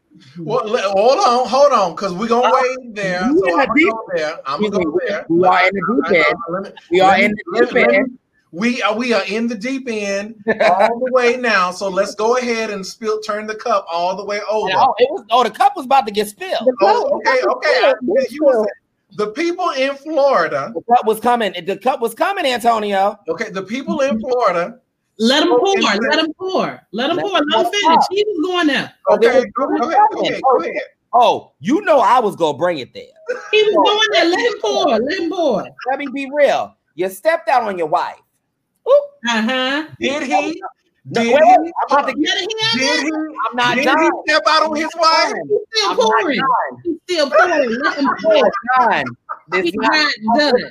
I'm pouring it in a way that it needs to be poured. So people Okay. Let him mix the drink. Let him Come on. Okay. You stepped out on your wife. I don't like your phrase. I take issue with it. I take issue with stepped out. You allegedly stepped out on your wife. The word. He's still mixing the drink. Let him pour. Yeah, let them know. Let them know. Why, especially while he's wide awake. He is wide awake right now. I know. Look, I'm about to take the dog out, and then after I take him out, we're going to bed. So he stepped out on his wife, allegedly. There we go. Found in this hotel room with somebody, allegedly. And now he is allegedly bisexual. So my thing is, they did a very good job with painting this picture. However, at the end of the day, people are not going to forget the images in which they saw. So our question to him would be, how are you going to change this image? Because it's going to forever stay with you. Because at the end of the day, you're in Florida. You're a Black gay man. Because you can say bisexual all you want. You're gay. No, I don't want to do. Hold on now. I'm not going to do bisexual erasure. We won't do bisexual erasure on here. We won't. Let me be clear. Let me be clear to it. Well, but let me be clear to the viewers. And I'm not saying by no means I'm saying that your sexual orientation should be debunked. It should be analyzed or scrutinized. What I'm saying is, in the eyes of the Black community, am I wrong? Am I going there? You're going there. Where you at? In the eyes of the Black community, if you are anything other than straight, that means having a heterosexual relationship. cisgen, you are viewed as incorrect and wrong. So what he is going to have to do is, because Florida is a retirement state, they have a great population of older Democrats, older Republicans. They have students, but not as abundant as they should. He is going to have a lot of work rebuilding his image as the family man that people like to see with Black people. Now, he could pull a Mitt Romney and leave. Well, he can't. Oh, he can, but regardless of where he goes, we ain't gonna do that. They is too young and too built in the community. They ain't not. His image is never gonna leave. That the people down in Florida know Andrew Gillum. Ooh. And the LGBT community has always known Andrew Gillum to be a friend. And so I don't like how you did that. I said what I said. Okay. Look, I don't like how you said that. because the people said Andrew. You don't like it either. Look at him. I'm just saying the people have always known Andrew to be a friend of the community. They've always known Andrew. They've always supported him, much like other folks. So I'm not. I don't think, in my mind, I don't think he stepped out on his wife. I think he and his wife knew fully who he was, who he is, what he was capable of doing. Are you trying to say they have an agreement? They might have an agreement. There are a lot of you might have had a hall pass. This is the thing. This is the thing. I think people have to get away from this pristine image of monogamy. What they do in their bedroom, right? The marriage bed is undefined. So whatever the two of them had an agreement on, or whatever they like, right? That people only want to have. Let's go there. That they only want to have sex with their partner for the rest of their life. That they don't have other desires sexually. That might be. I'm just saying. And you say, know what, Brad, get off. Brad, you gotta go. Not to rub it off. Not to go. Brad gotta go. To piggyback off that, Ruby Dee and Ossie Davis, who are considered in the Black community one of the power couples that lasted forever. They even had a moment in time where they were like, you know what? I don't like you that much. So we can go see other people, but we still staying married. It's just nobody else's business what the agreement they had. I take issue, and again, right, it's politics. What do you respond to? What do you let wash over? Right? Like, once you get on the defense, you never get off. So, and I like well, and right, and it comes down to the court of public opinion, if you will. In turn, when it comes to politics, who gets redemption and who doesn't? Right. So, and sadly, Black. And I will say that he has the capacity for redemption. I do too. Already on track. I think he is on track for it, but I don't want it to be quick. I want it to be, if I'm going to see a Black mayor at that, maybe the mayor of Birmingham or the mayor of Stockton, California, who's already started implementing these, like, Let me ask this question. Let me challenge it. Why can't it be quick? We have, and that's just the thing. Why? Let's answer that question. Why can it not be quick? It can't be because of white supremacy. It can be quick because sadly, Black people are not given grace to make mistakes. Right. They're not giving grace. So, for example, that whole situation, if it was somebody else, it would have been people wouldn't have cared. We wouldn't have cared. Wait, who is it? Charlie Sheen. Listen, let's just think about it. He was literally in, like you said, Charlie Sheen. But listen, if y'all don't remember, do y'all remember like when Andrew popped up on the scene? Everybody was like, "Oh my God, this is the next best thing. This is Obama. This is this person. This is that person." So it was literally the image was the smooth skin and the smile. He was there, and he was smart. He was I think he went to a HBCU too. He was a HBCU. He went to FAMU. He was just everything. So my thing is, Black people are not allowed to make those same mistakes. So, like you just said, the mayor of Birmingham, Alabama, and the mayor of Stockton, California. Perfect. They are here. It's like the hype is there. But however, once again, once you are here, you can't go nowhere else. And it can't be fast. It can't be fast. It can't be fast. The hit campaign on Andrew Gillum. I think, but no, and I do want Andrew Gillum because I actually like it. It's not that I don't like him. I think Andrew Gillum politically is one of those folks who's really great. However, when I say that I want someone like I want it to be something I want it to be, and when I say slow, I don't mean like I just need him to take 5 or 6 months from now, maybe we can start seeing you. I need him to heal. I need him to heal. And I think to the point about like when we think about white folks, we can name numerous of white actors who had numerous of second chances, i.e., I love him, but Robert Downey Jr., Tony Stark. Everybody knows him as Tony Stark, but nobody knows the fact that that man went to rehab however many times he did in the early 2000s. Yeah, we did. Yeah, we did. We know that. We know. And this is what I'm saying. How and I'm not trying to escape it, but I'm just saying, how do we normalize that people struggle and can lead at the same time? That's a good question. It's not good. It's not good to put up a double standard. It's not good. No. I'm not saying you are, but what I'm saying is that black. we've been wrestling with that question since Hillary. Black people are not real. Yeah. Right. And that's part of what she still got nicks and dings through her rise because she stayed with them. Listen, black people are not given, once again, grace.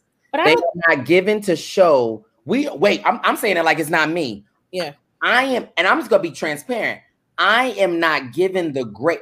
This is at work. Being the only black male working in a department that is predominantly white, that house a bunch of black athletes. We are not given the opportunity to have a bad day. We are not given the opportunity to show vulnerability. We are not able to show being hard on other black people, because when we do it, it's always viewed as bad. So, for example, I'm not like Andrew Gillum. The conversation should not be what he did. We should be saying to ourselves, what drove him to get there? And let's find that trauma. And that's the question, because if anybody else, if this was mental health and we found him in a compromised position, we'd be saying, and if he was a different race, we'd be saying, oh, this brother needs help. Yeah. He needs help. What happened to helping folks who were on drugs and that's something to the level of like when we think about the history of stuff, Cookie G, I got you on this. But when we think about the stuff of Lady Bird Johnson and Gerald Ford's wife, the first lady of the United States, when he was president, their biggest thing was about drug rehab because like First Lady Ford, she was an addict. And I think that the Betsy Ford initiative, like that stuff is there. So like, I don't think when we talk about this stuff, and to that point, Antonio, I think America, there's a lot of things that America needs to be doing.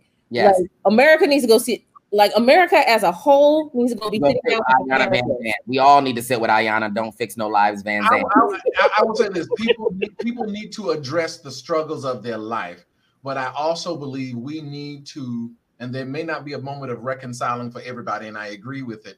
But I think for leaders, and a part of what I do, for folks who just tune in, coaching people, leadership coaching, they talk about the struggles that they have. And so there are many leaders who struggle with a variety of things and still carry the weight of whatever their position is and live in fear that what would happen, as you were saying, and I don't think that the vulnerability issue rests solely on African Americans. I think it's very present on our minds because that's a part of our experience. Mm-hmm. But I think for a lot of people, and let's take it this, for a lot of women, being a single mother in a leadership position is oftentimes a conversation that they contend with, right? Because the moment that a woman feels like she puts her kids before her job, she feels like her job is threatened. Not even just that, but Zoma St. John, she's like she is amazing at everything, and she got sick.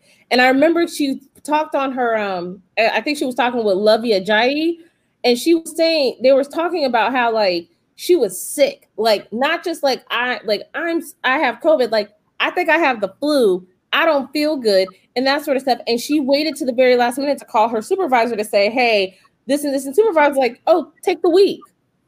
Yeah, I just didn't think about it like that. I throw it in there with that whole conversation of it's a space. We ain't gonna solve the world. We ain't gonna solve it today. I just feel like, yeah. We have 74 days to solve. 74 more days.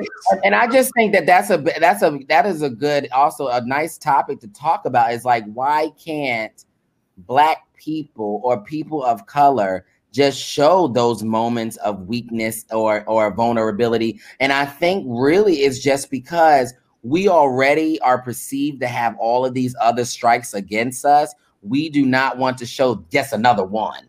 And it's so bad that once again, I like how you said that. The issue should not be where we found Andrew Gillum or what he did or how he did it. We need to be asking ourselves the question of, how did he get here? What trauma were you going through that caused you to get there? Even though we don't ask why questions, but what is the trauma behind that? But once again, like I just said, we view ourselves, and this is how we do it at work. This is how we show up when we talk to our students. This is how we show up when we talk to our colleagues. We cannot afford to have a moment of vulnerability because we already have perceived vulnerabilities already. Black male, white, Black man, Black woman, or you're this, or you're that. So we're not trying to add one more thing to that pot. I think to that point about the vulnerability part, is that because like I know for a fact, like I don't show my vulnerability to everyone because I don't believe that everyone deserves to be around me when I have my vulnerability. That's the thing. Like, and it's one of those things because I'm very much like when I emote, like everybody gonna feel. You owe people truth. You don't owe them transparency. Like I don't owe people. Yeah, exactly. And that's I like that. That should be a shirt. You owe them truth. You don't owe them transparency. Everybody. That's something that my therapist and I talked about. She said straight up, she was like, what did you do? And I was like, I don't believe I work at one of the largest housing operations in the country. And on top of that, I'm on one of the only Black teams within that operations. And so I know that my supervisor and my supervisors would both say straight up, they'll be like this: Letitia shows her vulnerability around me because she trusts me. And she trusts me to help her, like to keep that between us. But I'm not going to show it to someone who I just randomly met because that's not their place, and I don't have to. You don't have any coins in the bank with me. Right. You have no built up trust with me. So I think it's just something to that level where it's like this idea, and I think maybe this is something that we probably should be talking about higher. I think in education in general, because I think come on, Shonda. This is something to the level where it's like we're expected to be like, oh, we're supposed to be this vulnerable person. And it's like, no, I think I struggle as I continue, because some of the things we've talked about them in generalities. And maybe it's my boldness and not caring. Maybe it's a little bit of positionality that has come along with it too. But I don't often show up to the space thinking about being the only Black person in the room. Yeah, I agree. And I think this is what actually wait, I'm gonna pull it back to what Kamala said tonight. You can't be hindered by that burden. I can't walk into a room and fully lead and carry the burden that I can't show up in a way that I need to. I think about when I start talking to people and in this and in my own approach, you've got to know that you have the right to take up space. Yes. And that you have the right to be imperfect. Right. You have the right to make mistakes. And I'm not going to carry it. I will tell you now, I make a whole lot of mistakes. But what I cannot carry every day is that I made this mistake and that I made Black folks look bad. No, but not even myself look bad. But I'm pulling it back to that conversation because we talked about, all of those. And when I think about Kamala leading, and we talked about this morning and the grace, she cannot walk into this thing trying to be everything to all Black people, trying to be everything to all South African people, trying to be everything to every woman. She got to be everything to herself. Right. She has to go into this space unhindered. And so I wonder, how do we move beyond the space of always carrying, because I think it's not even just about always carrying, because like Deshaun, we're like, you're an athlete, right? Like, you're not going to win every race as much as you want to. I did. No, wait. Track star. Look, where my mama on here? Follow me up, Dina. Look, yeah, I'm just saying, but right.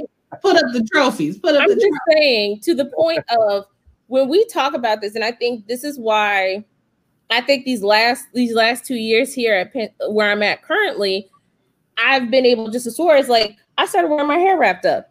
I was like, what you gonna do? Like, do you see some of these people on their split ends, and you talk about me wearing a head wrap? Shut up. I look better than everyone in this office. Be quiet. And I remember when I think the day I didn't wear a head wrap, my supervisor came up to me and was like, you okay, sis? I want people to do this. I want a lot of people, and we talk about work environments, and I think it's too for Kamala. I want more people to understand employment law. And the more you understand employment law, I'm just give you this, I think it will build your confidence in how you show up in the workplace. It may not mean, that you will win every battle. It may not mean people still don't look at you differently. But when people do treat you differently, the law is on your side. Right. So in some instances, and so and you may not have, and what you need to do is give yourself the ability to have choices, whether or not you show up in one way or another. You know what I'm saying? Right. And it's so important for, like, my grandmother, before she passed, she said to me, saying no to others is saying yes to yourself. And I think that those words are so important. Like, do you see how we do on the deep end? We go from politics, then we go and we bring it back around. And I think that is just so important. Listen, I love how we did it, because listen, this is full circle. But I gave you a sermonette this morning. But saying no to others is saying yes to yourself, because in this moment, and then we kind of, and then going back to what Kamala said, I may be the first, but I'm not going to be the last. And I think it holds true. Like, when you go back to work and you say these questions of, like, for me, if y'all know me, I am authentic. I think Kiana and Antonio, y'all met me when I first started off in this field, and this was me. What's poppin'? And you know what? And this is what I love. This is what I love.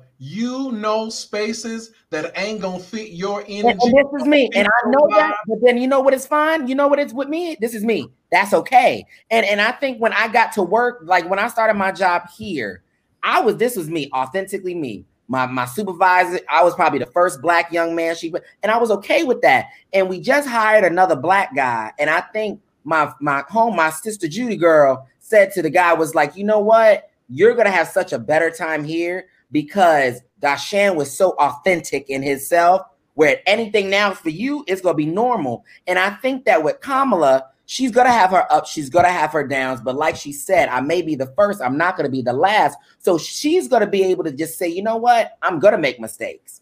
And I'm not going to appease everybody. But at the end of the day, I know who I am. I know my values. I know my truths. And what I'm going to do is put that forth to the American people. Now, you can take it or you can leave it. But at the end of the day, I am going to do me and what I think is right for me in this country, along with this man. And we're going to put this thing together, and we're going to put it out there. We're going to reach across the aisle as we need to. But if you don't reach back, guess what are you going to do? That's all right. Let me keep going. So, to speak to, Antonio, what you said, that you don't think about, I show up to the space and I'm the only Black person in the room.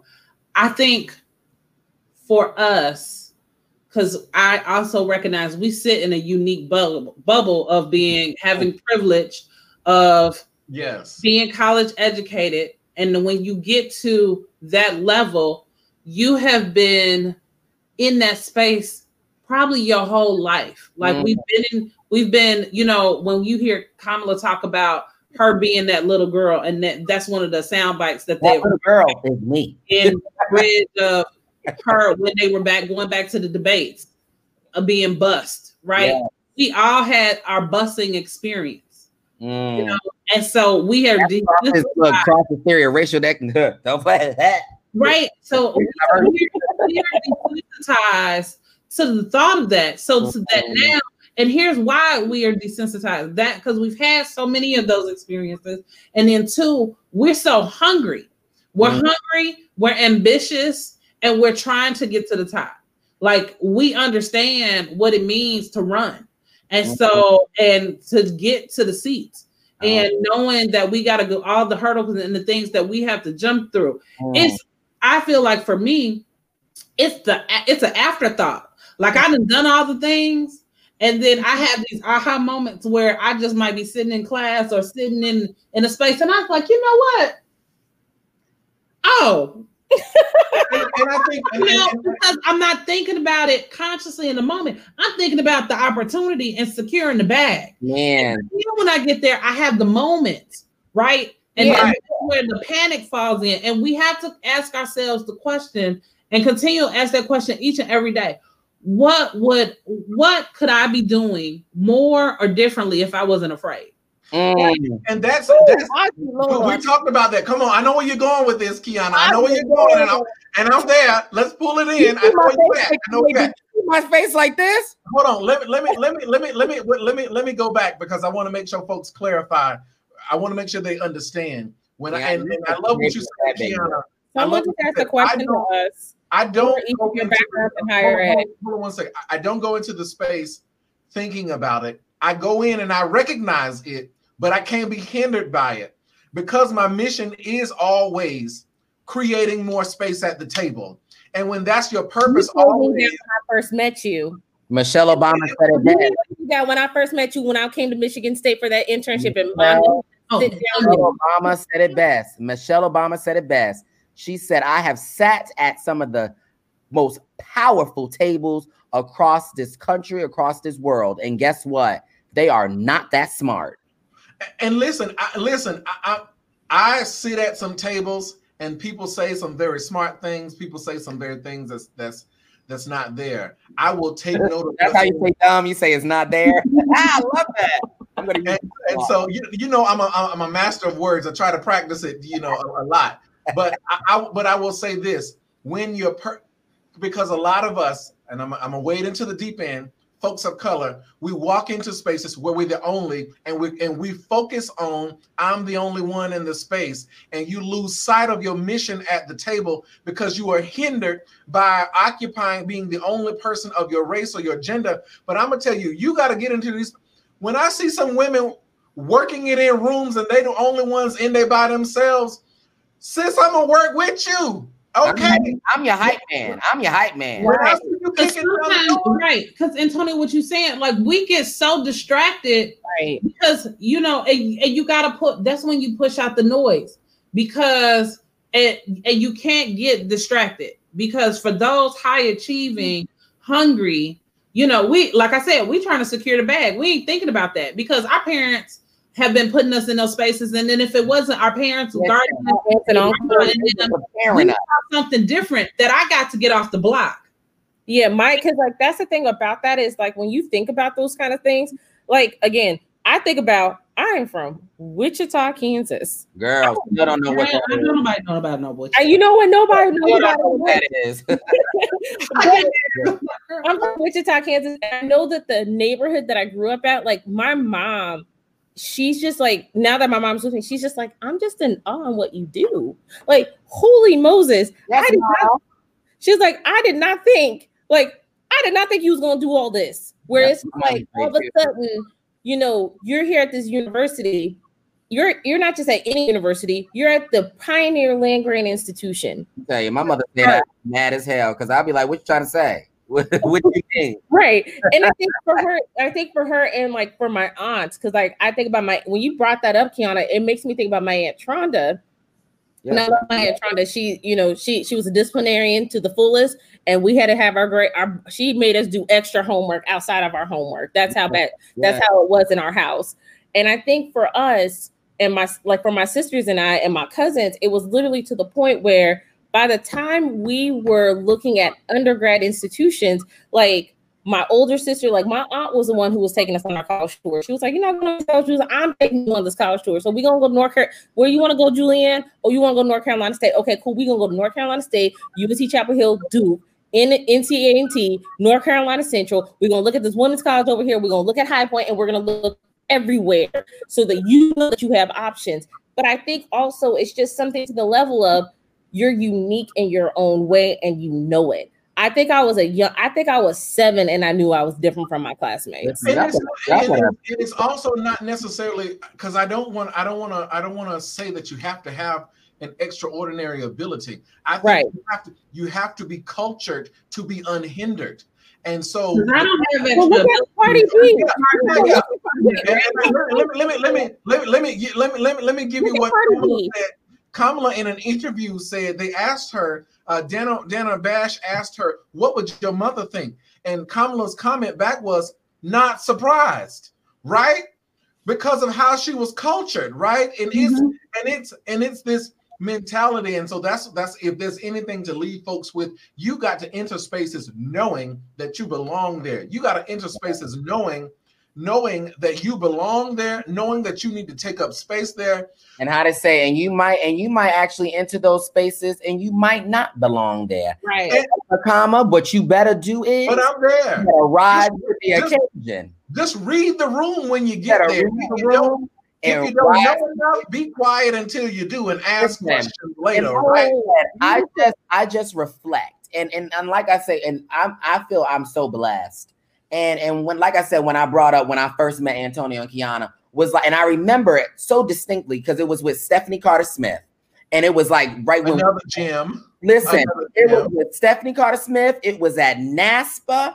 It was at TPE NASPA, excuse me. And I was a graduate student. And I remember Stephanie did, and I quote, introduced myself, introduced the other young lady I was with, and I sat there just like this.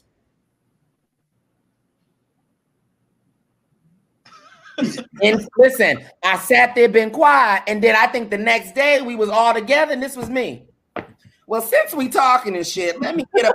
Like, but see, my thing is, you got to you sit back and learn. I tell my students all the time, you just sit back, listen, you learn. Then later on, you insert yourself as needed, and we learned that as children when parents used to say, "Do me a favor, stay out of grown folks' business," and you sit there and listen. And we used to sit there and listen, and we only spoke when spoken to, and that was it. It's the same type of thing. But like, I think that was so important that you said. She did. She said, "Would your mama be proud?" And she said, "No." And she said that so quick. It was like, no. She won't. Right. Like someone asked me that. I was like, "Would your parents be proud?" I was like, my mom already knows I'm looking for PhD programs. My family is not surprised that I'm looking at a PhD, because they're like, it's not when she does it. It's not if she does it. It's when she does it. Mm-hmm. Cookie put in the comments something, even when my imposter syndrome, and I have been vocal about this before, I suffer from the imposter syndrome all the time, and I say all the time, it is by its favor. I pay my tithes, offering, and taxes. I keep saying that. Pay my tithes, offering, and taxes, and it's grace and mercy. And then sometimes what is it again? The fumes of grace and mercy. Okay, sometimes I don't even get grace. It's the overflow. The fumes of grace and mercy. Of the overflow. What's up, my dear? I'm about to start playing the choir because I ain't about to do it, y'all. Y'all already got me above my head. Let me tell you a question I'm so tired of when people's like, "How did you get here?" Baby, somebody paved the way for me. Somebody paved the way, and I hustled. And I hustled. Because I hustled my way into grad school. Somebody asked our backgrounds. My master's is in public affairs. I had a double concentration in public and nonprofit management. And then I had a certificate, and that I always forget about. And the certificate is a testimony, because I graduated and I applied, but I don't do good on the standardized tests.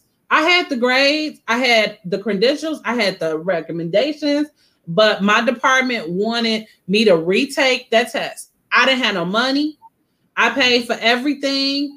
I had to take the GRE during finals week of my senior year. on top of everything else. I couldn't afford to take the class. I did right because I need a calculator. I can count the basics.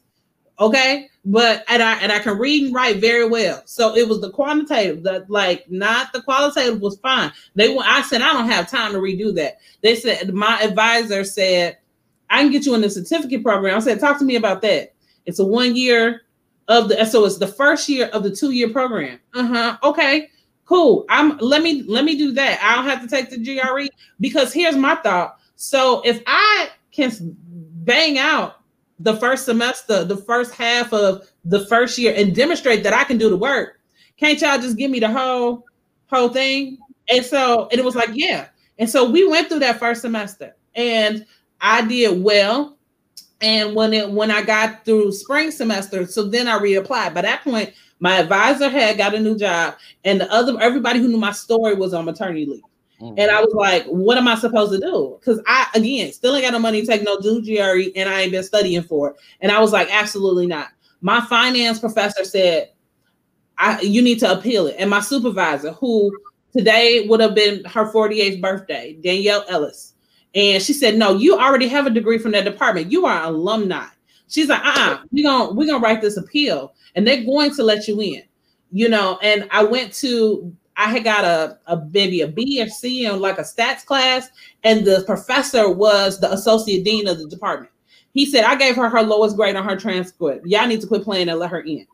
Right. And so, and I went through that whole year. Nobody knew I was a certificate student because they don't differentiate who is from what or what, but I was hustling. Yeah. They called us all MPA students. I said, I'm calling myself an MPA student too. You ain't got to know the specifics about it. And lo and behold, when they sent that paper, it was like, well, we had this. I said, what am I supposed to do with that paper? That's not the paper I want. It's the MPA diploma that I want. And so, and I put it on display because it's the hustle. And I kept it to myself, and the imposter complex was real in that moment. You had to push through because I could have, in that moment, got scared. It was only 9 black cookies out of 200 in the program, and I asked myself, well, what would you do if you weren't afraid? I'm a hustle, and I'm going to use that hustle to kind of push through. And that is where we have to be. And it's like asking yourself, if you weren't afraid, what could you accomplish? What could you do? And Kamala showed us that. Because she easily could have got afraid and had that epiphany in that moment, of what am I supposed, what? You want me to do what? It's the difference between saying my story from Howard. You could have looked at your story from Howard. I'm a child of immigrant parents. I'm a daughter of an HBCU. And you could have said to yourself, I don't have what it takes. Or you could have looked at your story like she said and says, no, I'm perfectly qualified. And the hustle will always be on. Or Joe's story. Let's take it back to Joe's story. He said, I know a little bit about losing. Yeah. This is his third time. He been going after this for 40 years. Well, when he said that, I almost pissed on myself. I said, oh, you stupid, but I love it. But it's just, I think, but to that level of, and I mean, that question did come up about all of our backgrounds. Like, I'm a career-changing higher ed professional. Like, I literally I was going to school. I started going to school to become an engineer. I didn't like it because I didn't want to take a test on a Friday. I know that sounds lazy, but that sounds very valid, though. That sounds valid. It's a very valid thing. I was in the engineering program weeds people out in that first semester. And in the first 3 weeks, I was out. I was like, I can't do this. I went and got my degree in history and political science at Kansas State University with an emphasis in military history and weaponry. So I could talk about weapons and history and military stuff. You're violent. Stay in science.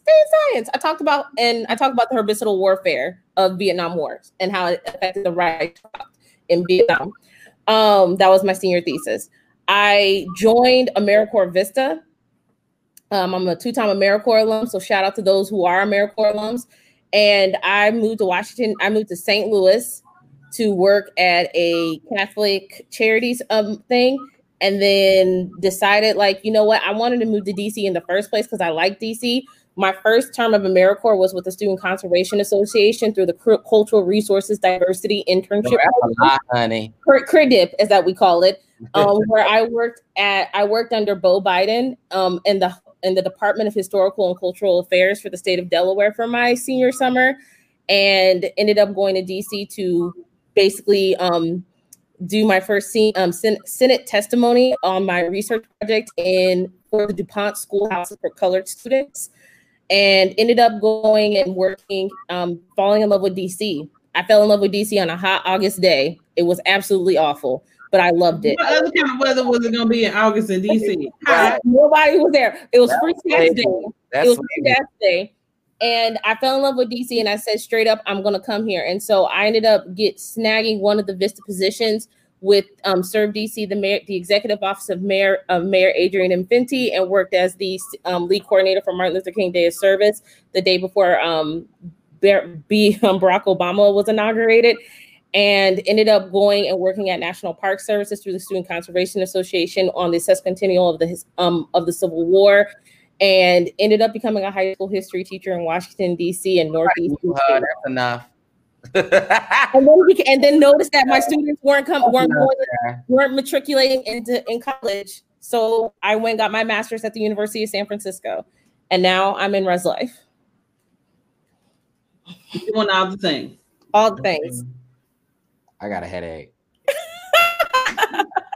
First of all, I'm about to go to bed because y'all already know. It's 11:15. Y'all already know the deal. Y'all know I don't. Yeah. He's starting to melt. He's melting. You see how that energy went from like. Brad, all of us work in higher ed. All of us in some capacity have transitioned through residence life, administration, in some capacity sports now. Myself, I'm still in higher ed. That's my day job that keeps me busy. Aside from that, I do leadership coaching. I am not doing as much of that now because my job is demanding.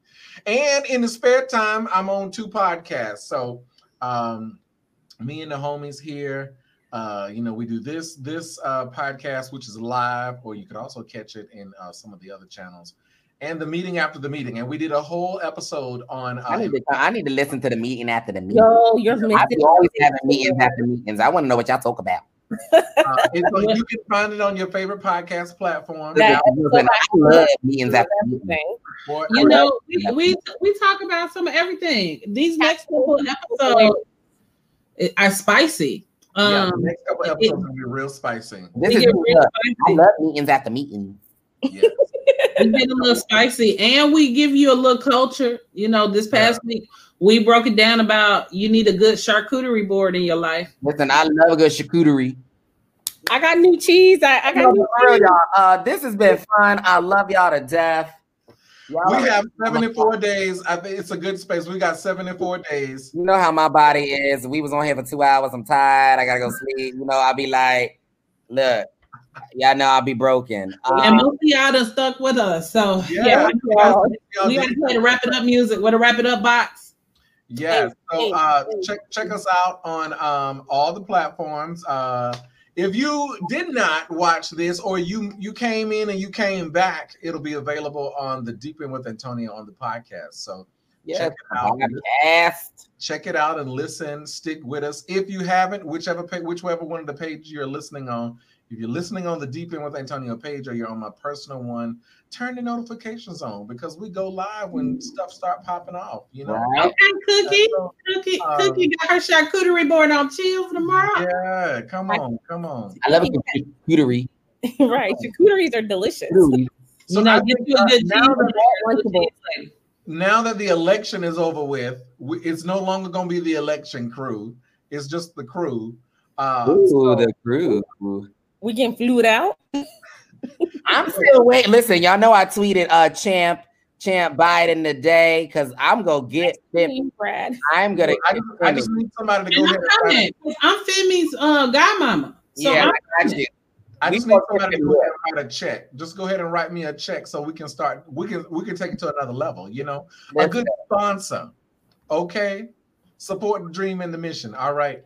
Appreciate y'all. Love y'all. We'll tune in next time. Bye, y'all.